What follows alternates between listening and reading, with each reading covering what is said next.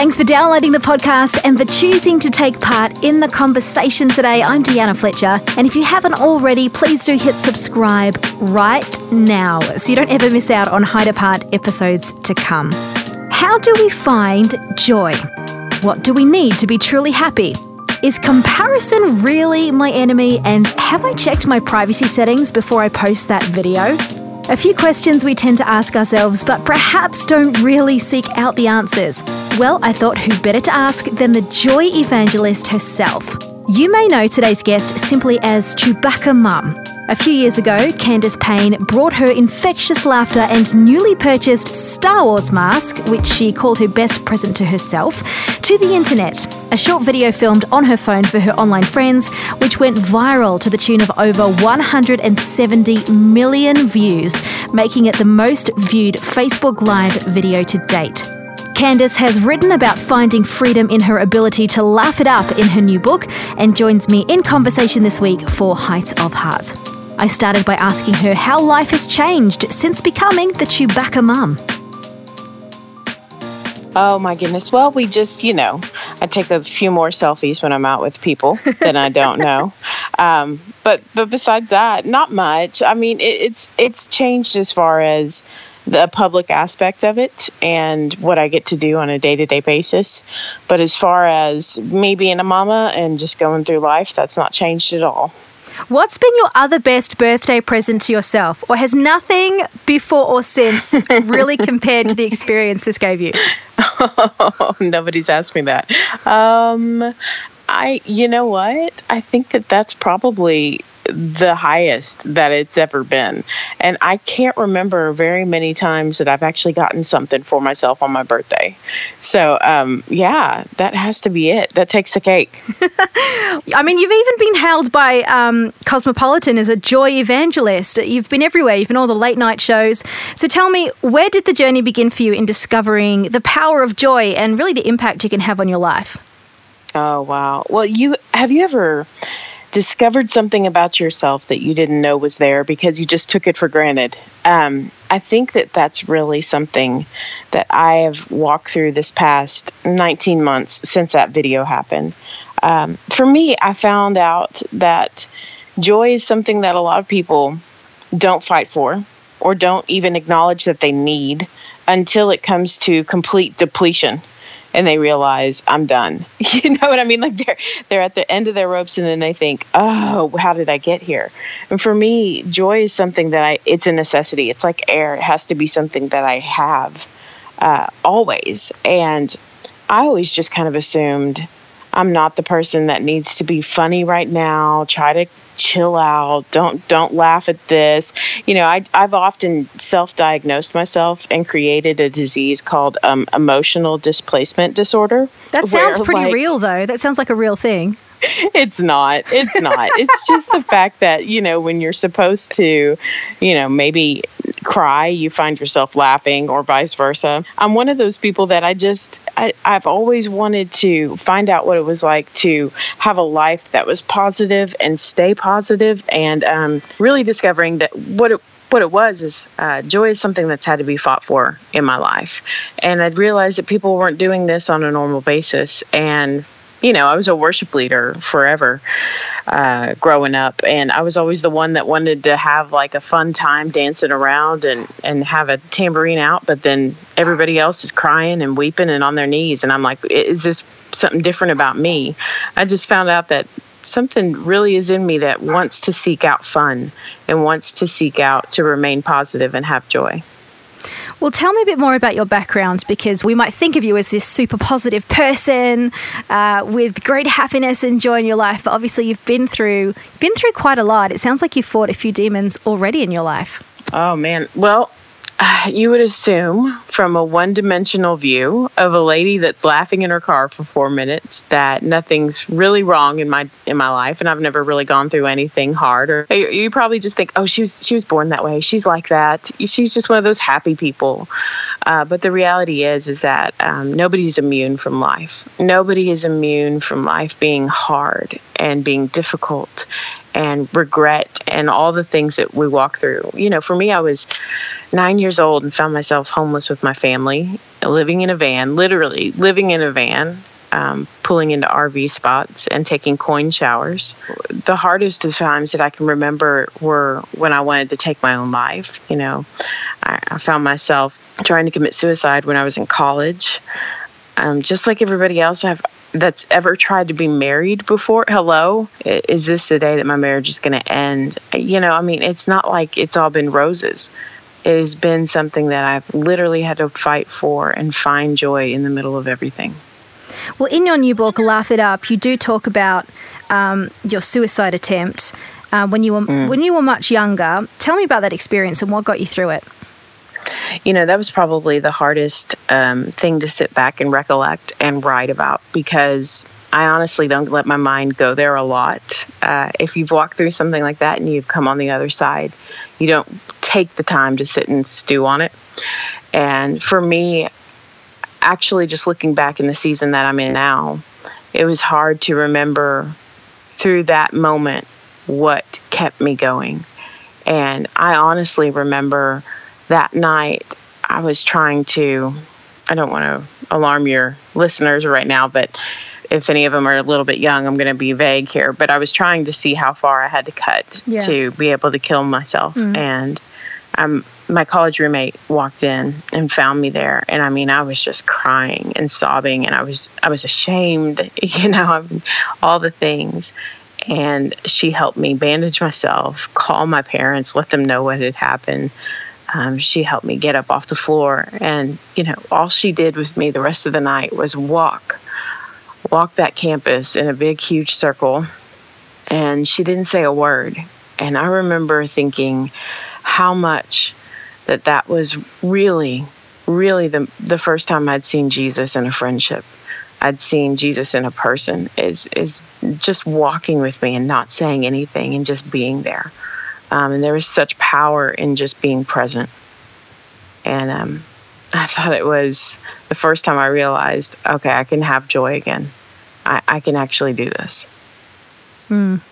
It's so hard sometimes because we see people in our lives go through difficult things.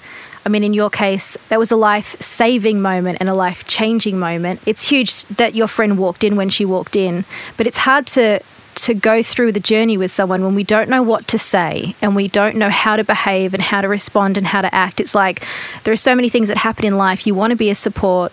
You want to be a good Christian. But how? We're not trained. We're not trained for these things. And I love that you just said there, it's such a great example of somebody walking with you. How can we walk through life with people and just be that companion and be Jesus to people in such a simple, stripped back and achievable way? Oh, well, I think many people, you probably already know this if you're breathing. Many people are tired of being preached at.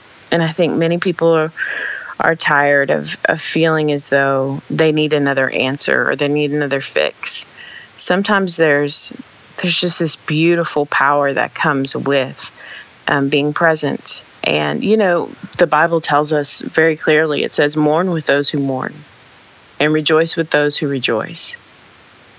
And I don't know a single person that if you're mourning with somebody, that you're giving them 5 points and a sermon about how to change and get better. You're sitting there with them and you're crying with them. That's what it is. It's being with them in the moment. And you're right. No, listen, all of us can say at any point, I'm not qualified to know what to do here. And just be authentic.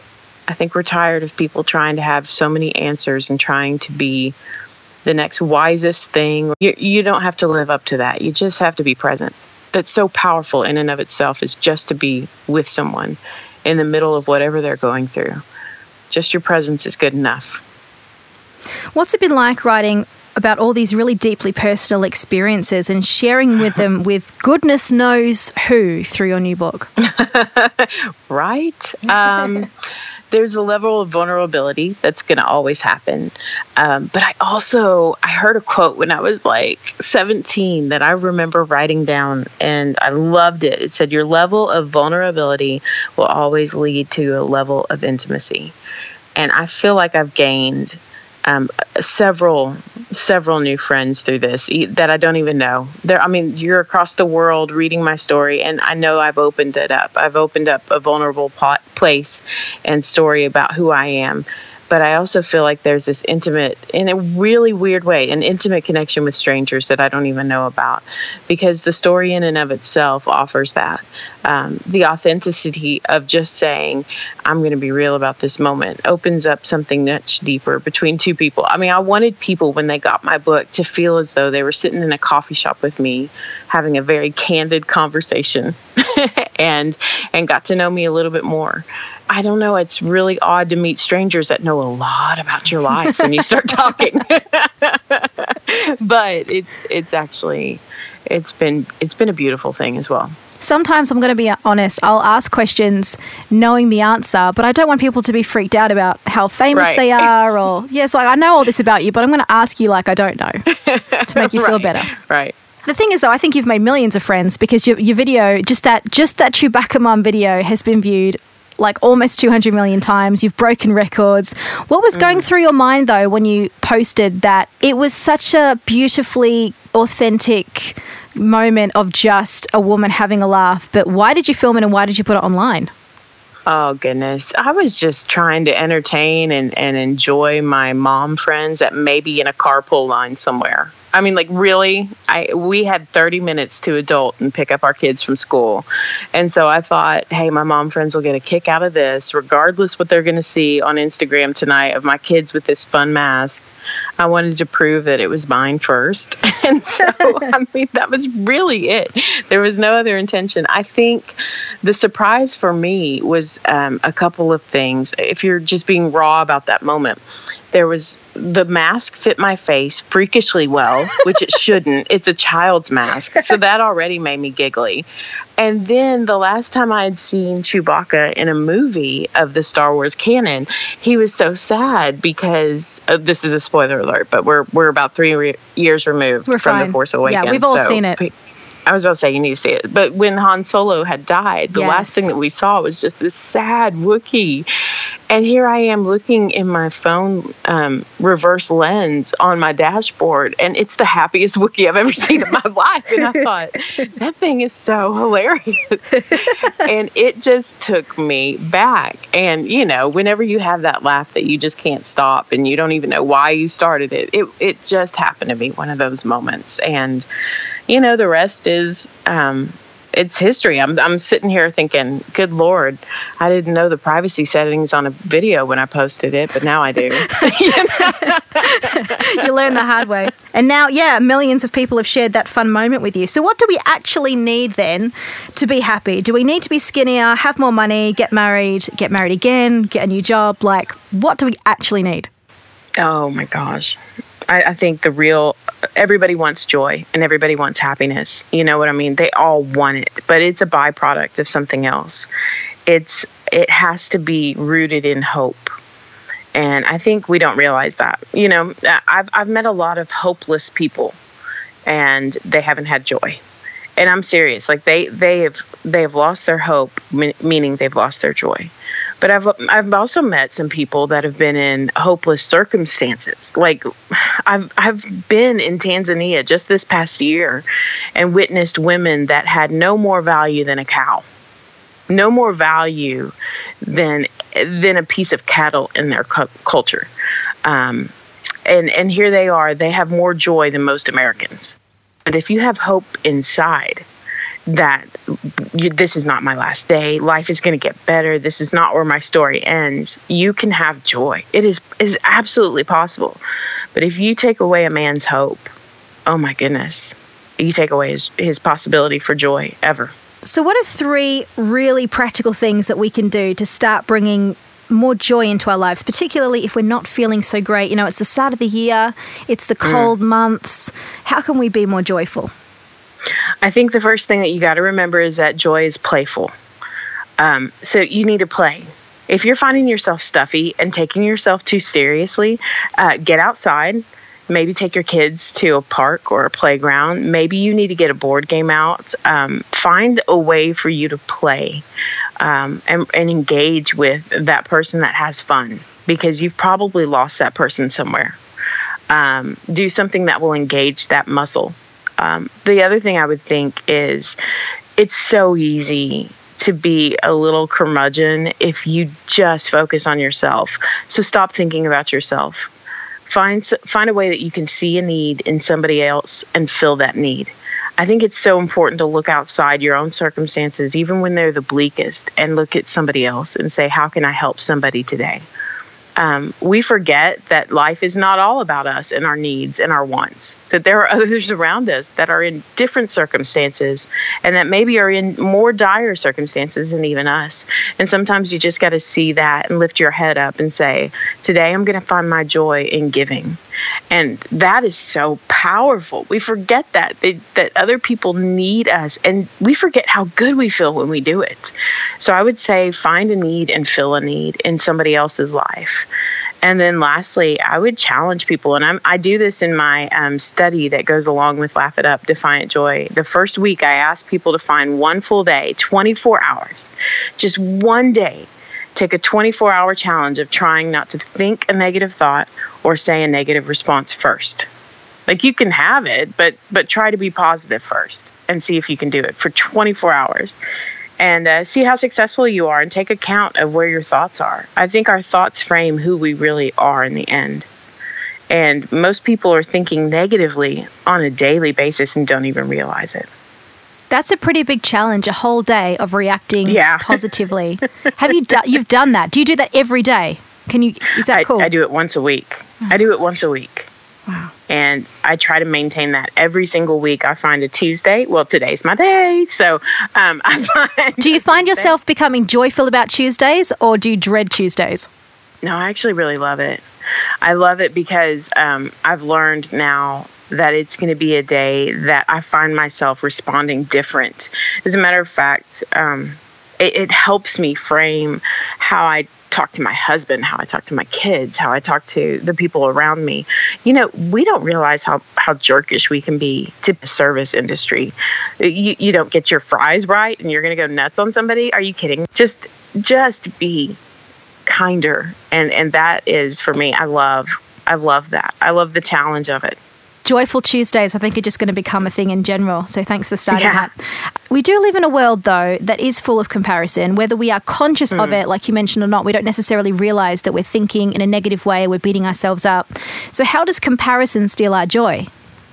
Oh, my goodness. I talk about comparison in Laugh It Up as a frenemy. That's the best example I could give, because I look at comparison starts off as a good thing.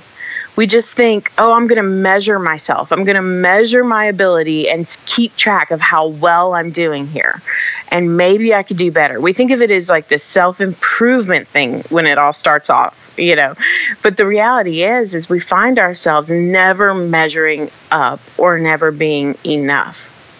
And for me, that is a rat race you will never win. You will be a hamster on a wheel the rest of your life, and it'll just literally steal and suck your joy quicker than anything else I've ever experienced. There's something wonderful about the person who knows who they are. I'm reading a book right now, and it's so good, but it just talks about the gift of being yourself. And I really love this concept of it is a gift when you know who you are, to not only you, but to the people around you. I think people don't understand that we are waiting. The whole world is waiting for you to figure out who you are and to just be that, because it's enough. And boy, if you're on that race right now to try to be anybody or anything else, it will steal your joy, and it'll suck it away from you as quick as you could even blink your eye. If you think back to when you were in your 20s, when you were at university, college, maybe you were starting a family, what advice would you give to your 20-something self now, or what would you pass on to millennials of today based on your life experience? I would say be more concerned with who you are than where you are in life. I believe that, honestly, kindness, character, integrity, compassion, those aren't just things that are tools that we can use to become a better person. their character traits. And if I'd known that's what really was important to work on then, I really feel like a lot of things would have been different for me. I just kind of took them as, well, I've got to be those things in order to be a good person. So I'll just try to be those things. And I would say to myself, well, if I was a little bit more kind or compassionate, then, maybe I'd do better here. I would always use them as though they were just a tool or a trick. I didn't realize that that's really who is needing to come out of me. And it was possible.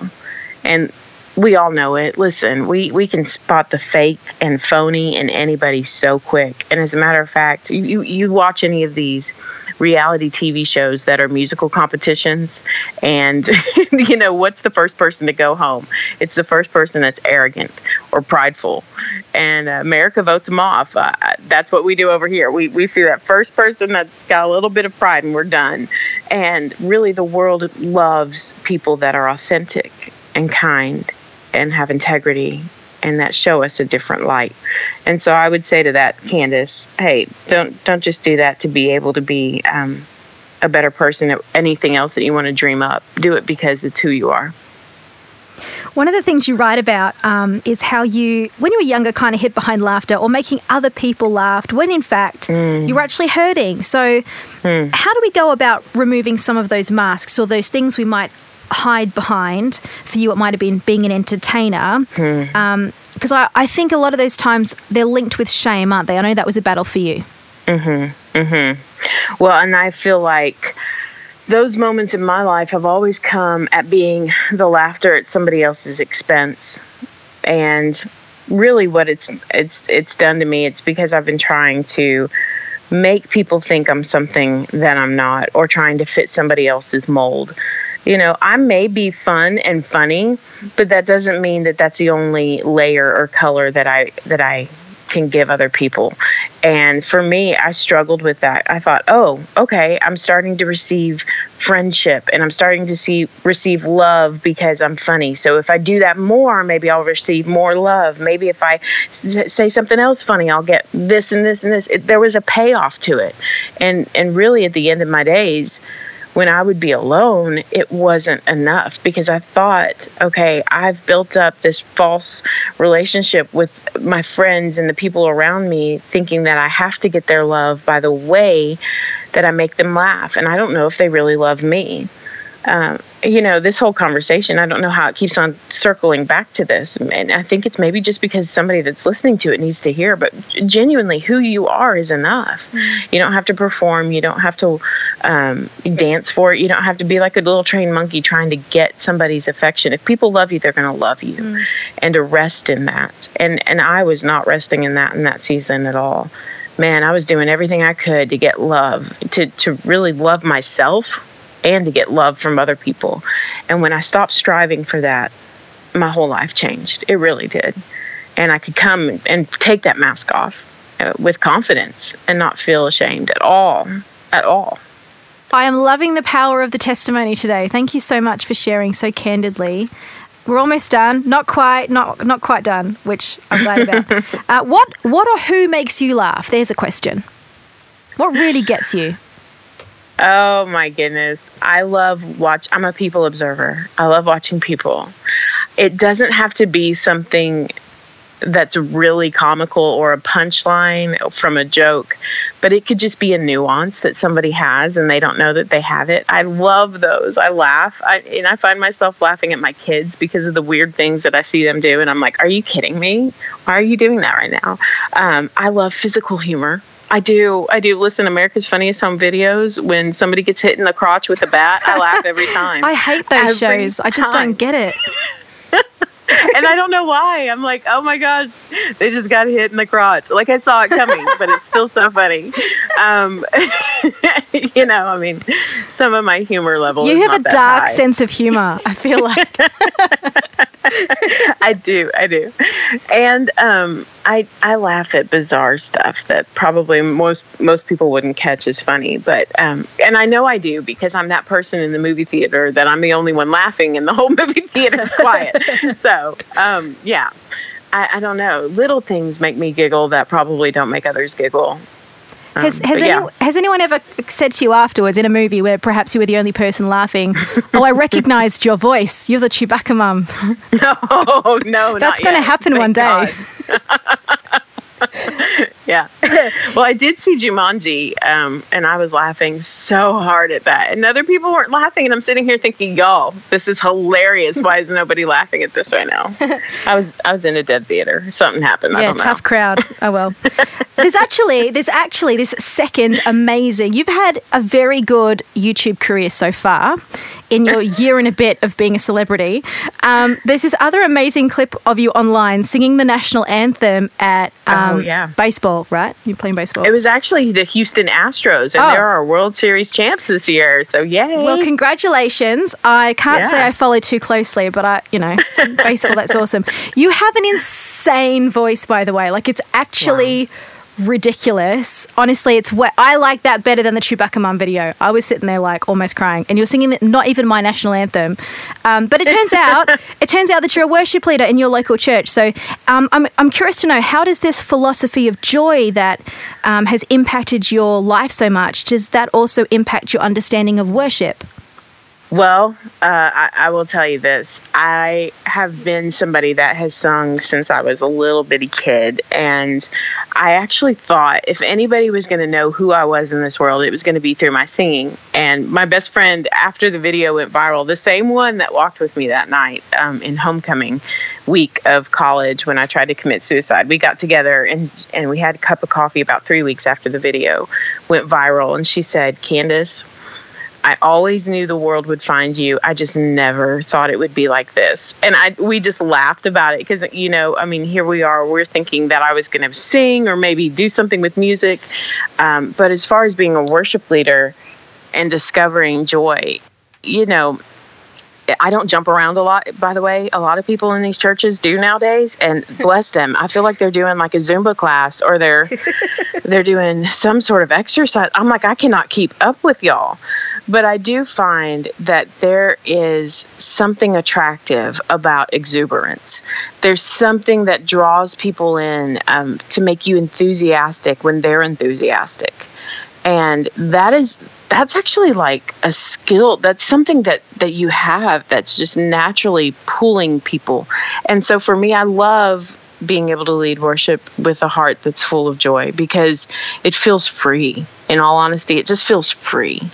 And so I love doing that. That worship and music for me is just an extension of who I am. It's not something that I'm trying out or I'm like, hey, I'd like to try to be talented. It's just something I've grown up with. Music's been a part of our family reunions. Oh my gosh, I can remember when I was a little kid, my family would get out these little cassette tapes that were accompaniment tracks to Southern gospel music, and we'd have a sing-off. I mean, at our family reunion, it wasn't like we could just be normal people and play horseshoes or, play a board game or something. We were singing the whole time.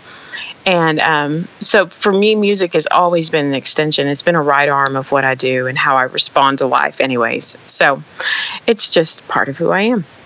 Well, Candace, thank you so much for chatting with me today. Really appreciate your time. Before you go, let me ask you, what are you hoping that readers will take away from Laugh It Up? I really hope more than just discovering who I am. If that's all you're looking for, that's great. That's fine. But I really hope that people will discover joy is possible and it's not a luxury. It's not something frivolous that's only given and afforded for those that have time for it. I really believe that people can find in the pages of that book and rediscover joy like they never have before. And that's my hope. And I hope it for generations, not just for right now. I hope that it lasts beyond my days and my life. My thanks to Candace Payne for speaking with us today. Her book, Laugh It Up, is available now from Zondervan and wherever really good books are sold. There's more soon, so do check back with us later for another conversation and be sure to subscribe to the Height of Heart podcast so you don't miss any updates. Thank you so much for listening, and I look forward to having your company again soon.